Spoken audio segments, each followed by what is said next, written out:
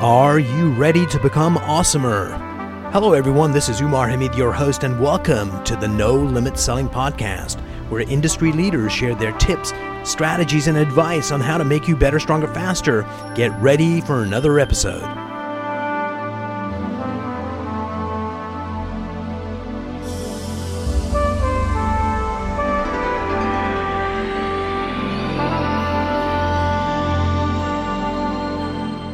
Hello everyone. Today I have the privilege of sitting down with Mark Rosewell. He is a manager at a jewelry store. It's a different way of looking at sales, right? You're helping people get that joy, that love. You know, if you give a gift to the right person, there's also romance there. True, very true. Mark, welcome to the program. Thank you very much. Nice to be here. Because I want to look at sales through different lenses, because sometimes you get insights that help us figure out what's going on in our sales lives through kind of your eyes. Yeah. So I appreciate you coming in today, and I want to take you back in history. The date was April 7th, 1979. You were a roofer. You were in Texas, and it was frickin' hot. Tell us that story. Yeah, that's all true. I was actually a welder, and then I also built roof trusses. And so we were installing trusses on the roof of the First Baptist Church in Mexia, Texas. It was April 7th, and it was already about 106 degrees. I remember that temperature. And Texas summers are notoriously long and notoriously hot. And I thought, surely there must be something I can do where I can work inside and wear my suit. And so I thought, well, tomorrow I will go and apply at all of the different jewelry stores in the mall there in Waco. There's only one. And if I don't get hired there, then the next day I'll go and try and be hired at one of the banks. And so the third jewelry store that I went to hired me, and I was on my way. So you started becoming a salesperson, and they probably paid you a huge hourly salary. Oh, yes. It was $2.90 an hour, and there would be commission. And the way they sold it to me was they said, but you are going to be able to work 48 hours a week, but we'll pay you for 52.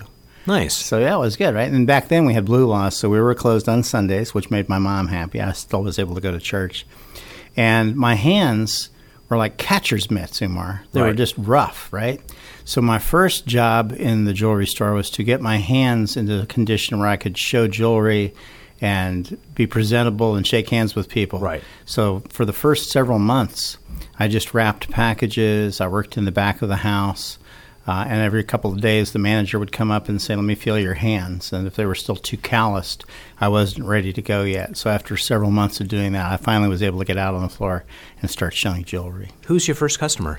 My first customer was a gentleman who, well, it's not really true. Yeah. My first encounter that I thought would be my first customer was a gentleman that came in and he was looking for a watch. And it was about $300. And he told me that he would be back. And I was so new to sales that I believed that. Yeah. And the older manager, the associates in the store said, you know what would really impress him would be if you would get the box for that watch and you would gift wrap it and put it in the bag and stand out in front of the store and wait for him to come back by. That'll really impress him because he won't be wasting time. And several hours went by, and I would look in the store and say, I hope nothing happened to him. He said he would be right back. What a great he lesson. Never came. Yeah. And the manager knew it, obviously, but it was like an object lesson that was very Yoda of him. So now, tell us where you are now. We're sitting in the offices at... This is Smythe Jewelers in Timonium, Maryland. We're one of the largest jewelers in the United States. We're probably the largest jeweler on the East Coast of the United States. And the size of the store? Owned. This store that we're in right now is 51,000 square feet. It has an 18,000 square foot sales floor. And then we also have two other stores, and those are the stores that I primarily work with. And so one of those stores is about 8,000 square feet, and the other store is about 4,500 square feet. Those stores are in Turf Valley, Ellicott City, and then the other one is in the Annapolis Town Center down in Annapolis. And we're fortunate. Most of the people that staff those stores have spent time in this store. So we have a process that we go through that kind of tries to get everybody on the same page, and you get the same level of service, even though the stores are smaller in either of those stores that you would in this store. You have many million-dollar producers a year that work. So can you highlight two of them that may have different personalities but still get the job done, so you don't have to name names? Okay. But just for us to get a sense of, what kind of dedication, what kind of personalities produce, and that they can be different as well. Sure, yeah. So we have every personality type you can have. At Smythe, I've always said this is more like a theater troupe than a retail store. Right. You know, all we need are jugglers and unicyclists, and we could even have a circus here if we wanted to. And so one of the associates is very nurturing, very mom-like, very much able to take a true interest, really relationship selling. Mm-hmm. That's my tendency. I like to do that as well. But she's very good at bringing people in and getting them in the moment of their engagement or their wedding and what's going to happen. And she's gone to many engagement parties. She's attended several weddings. And she's been in the industry. She had her own store for about 18 years prior to coming here. And she's amazing. And she also happens to be my wife. So, nice. So that's pretty good, too. Unfortunate woman. Yeah, well, there you are. She can't always hit a home run. Yeah. And then one of the other ones is much more technically oriented, and that appeals to a certain customer as well. So we have a lot of clients that will come in that are like engineering. Right. And they're not interested in warm fuzzies. They're not interested in the emotional Just moment. the facts, ma'am. Exactly Joe right. Friday. When they find a diamond that meets their specific needs to the equation and the metallurgy and everything that goes along with it, they'll go ahead and make a purchase. I think one of the things we do here is we try and match the customer to the associate. So we have people at the front of the store. In fact, you mentioned that you were greeted upon coming in. What was the name of the young lady? The young lady that was out there was Mackenzie, and she's we have a couple of them, Erin or Mackenzie. But I'm not sure which one. I think it was greeted you Mackenzie, initially. and it was just a really warm welcome to the store, and it was noteworthy because as soon as I met you, I said, "Oh, she's amazing." Yeah, exactly right. You brought her up to me. And so we try and do that. We'll offer a beverage. We make cookies every day. We do that just to try and welcome people in, kind of like you'd welcome them into your house. And then in that brief conversation, they can sort of assess maybe who they have a little bit, right? Who they're going to match you up with initially, and then we proceed from there. In the typical sales kind of organization, it's getting the appointment. It's doing the presentation, handling objections, closing the sale, and then deepening into the account so you can sell them more jewelry or get referrals that will allow you to sell jewelry to their friends and family. So how does that work here in the jewelry business? What does that process look like? I think jewelry is the only thing I've ever done other than roofing, right? Mm-hmm. So, not as much. But my experience has been is that before anybody's going to buy anything from you, they have to believe you. They have to trust you. There has to be a rapport that comes from that. Jewelry is a very emotional purchase. Mm-hmm. We almost say that the true value of a piece of jewelry is what it means to the person who gets it. That's really it, whether it's $10, $15, $100,000. And we have all of that, so we can provide anything anybody's looking for. So the first thing we have to do is help them lower their guard. I think people don't like to be sold things. They don't. And they're going to be much more receptive if they feel warm and welcome. And trust. And even the engineers, if they feel that you're competent and what you're saying to them is correct, they're going to lower their defenses a little bit. So sometimes we'll use language like, Umar, I work for Smythe Jewelers, but today I work for you. And the more I know about who you're shopping for and what you're trying to say, the more help I can be to you. So let's just have a conversation, and you tell me about the person, tell me about what we're doing, tell me what matters to you. And let's backtrack a bit. You used a very curious phrase. What are you trying to say? Because we're trying to say something with that gift. Yeah. Do people understand what you're saying, what you're trying to say? So we use a process here to try and help keep the sales mentality in front of people before you begin making a product presentation. And we call it GROWS. And so the first thing is get on a first-name basis with your customer. G, yeah. Yeah. Next one is what's the name of the recipient? So that's the R. Then what's the occasion? And then what's the when? When is the occasion? Because we need to know, do we have to get this engraved? Are we going to have to make this? How much time do we have? Mm-hmm. Many people come in and they shop like I do. They shop the day of the event, right? And then the last one is, what do you want the gift to say? And the hardest thing for us in teaching the process is to get newer salespeople to wait for that. Because many times, everyone has something they want to say to someone when they get them a piece of jewelry. They may not even know themselves what that is. In fact, when they get the right piece of jewelry, it's going to help them say in a minute what it might take them years to put into words. It really Absolutely. could, right? And so they have to process that. They have to work through that. I've been interested in following some of your work. We have some similarities in some of the things we do. And so through that process, when you get their name, when you get the recipient's name, when you find out what the occasion is, those are all familiar things to the customer. If you can get them to picture those things, that's non-threatening. Buying a piece of jewelry can be scary, but celebrating your wife's birthday with your friends out for dinner, they can see that in their mind, and now you can find a piece that's going to help them in that moment. And that's really what we're talking about. Fantasy books, they have this thing called a talisman where people can go to scary places. But as long as they've got the talisman, they feel safe. And what you're doing is, by building that rapport, is taking the fear out of the thing. Because a lot of times jewelry is a mystery, right? Like if I'm buying a Lexus, whatever, I know what it is. But when you're buying jewelry, it's like, is it worth what it's worth? Will she like it? Will he like it? And all that stuff. So once you have a customer, your top performers, how do they build that relationship so it becomes a lifetime customer? Well, you may have noticed when we were on our way walking back to the room we're in now, we went by several small rooms, small booths out there. And perhaps you noticed, I always notice when I walk through, that some of them will have, shamrocks or tinsel or decorations, or one of them will have donuts or lights or different signs or pictures or postcards.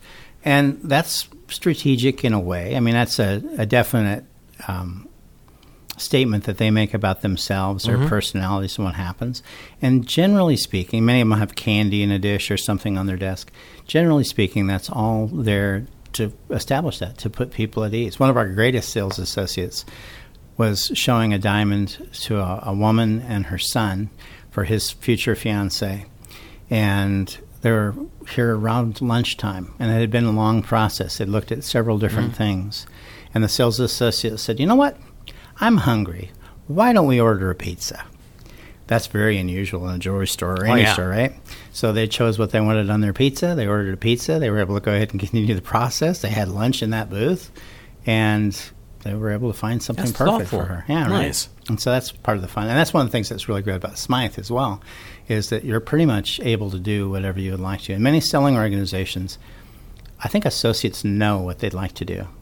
But for whatever reason, be it a corporate line or a management line, they're hindered from being everything they possibly could be. And that's what's nice about here. You're not. So I heard this story maybe about 8 years ago, but I still remember it. We were having lunch at this restaurant, meeting someone new. My wife was there, I was there, and this person. It's a nice meeting. And the wait staff was so amazing that I made a comment to the manager. I said, hey, the quality of service is like outstanding. He says, yeah, just last week, see that waiter over there? His name's John, and he has a regular couple that come. It's a mother and a daughter. The daughter brings the mother in because she's kind of getting older every Wednesday for lunch. And while they were chatting 2 weeks ago, the daughter was telling the mom, I'm going to be out of town and you're going to miss next week's appointment. So the waiter said, no, you're not.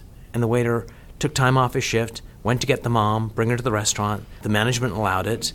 And that's like ultimate customer service. Isn't that fantastic? And it wasn't That even is for amazing. me. And it was just that story I still remember. So That is amazing. That's really good. Isn't it? And that makes you know you're in the right place, either as a customer or as an associate. We often hear people say, I could work anywhere I want to, but I want to work here.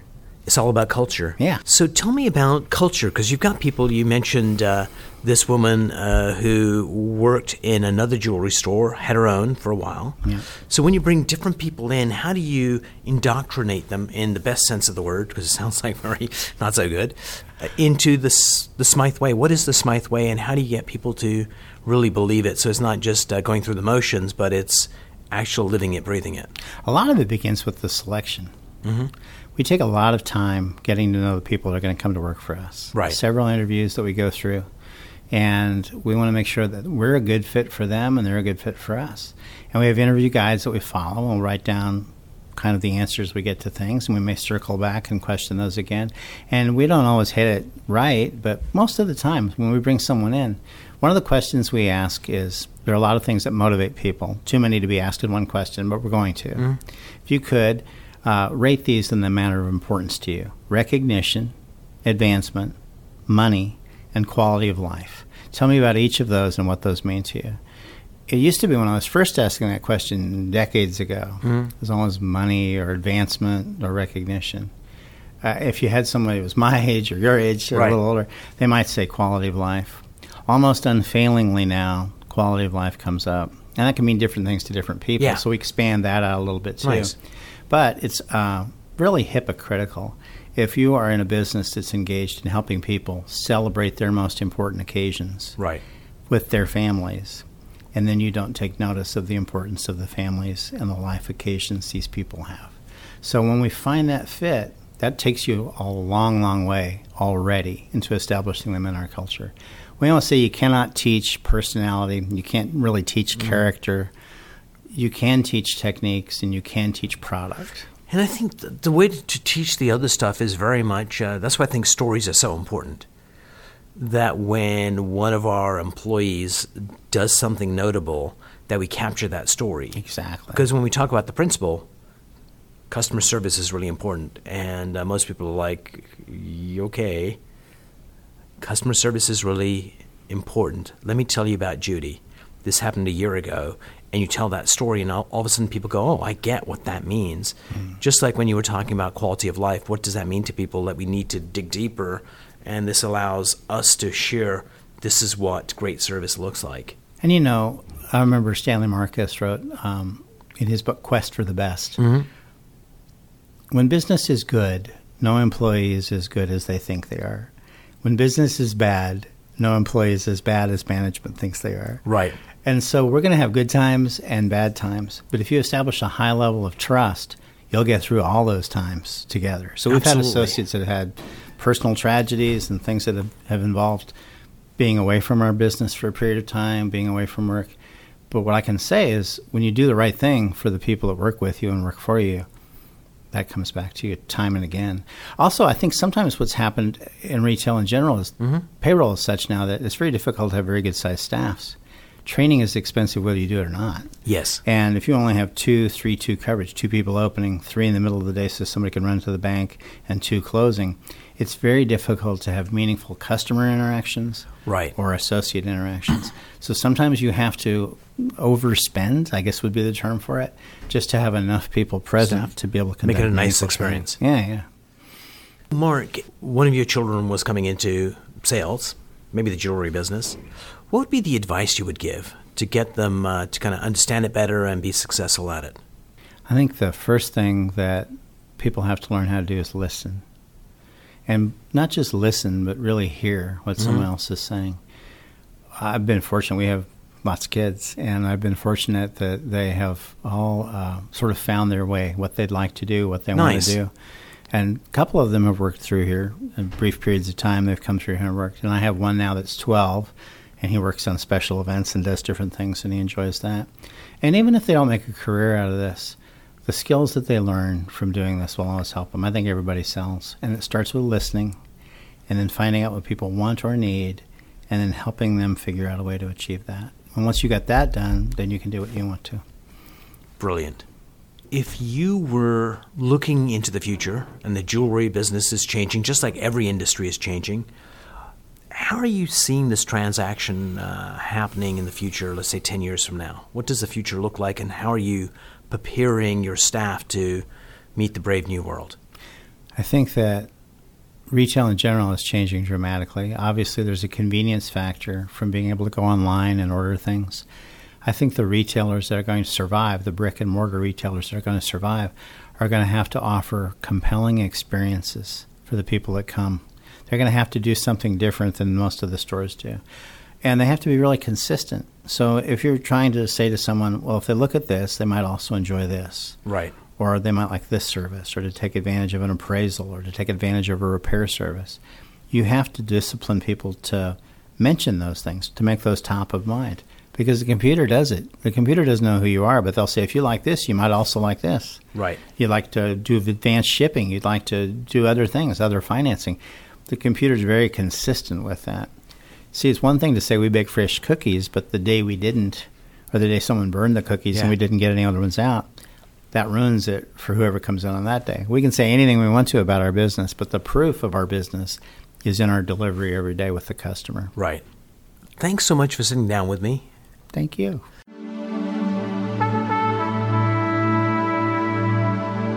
If you enjoyed this episode, please go to iTunes and leave a 5-star rating. And if you're looking for more tools, go to my website at NoLimitSelling.com. I've got a free mind training course there that's going to teach you some insights from the world of neuro-linguistic programming, and that is the fastest way to get better results.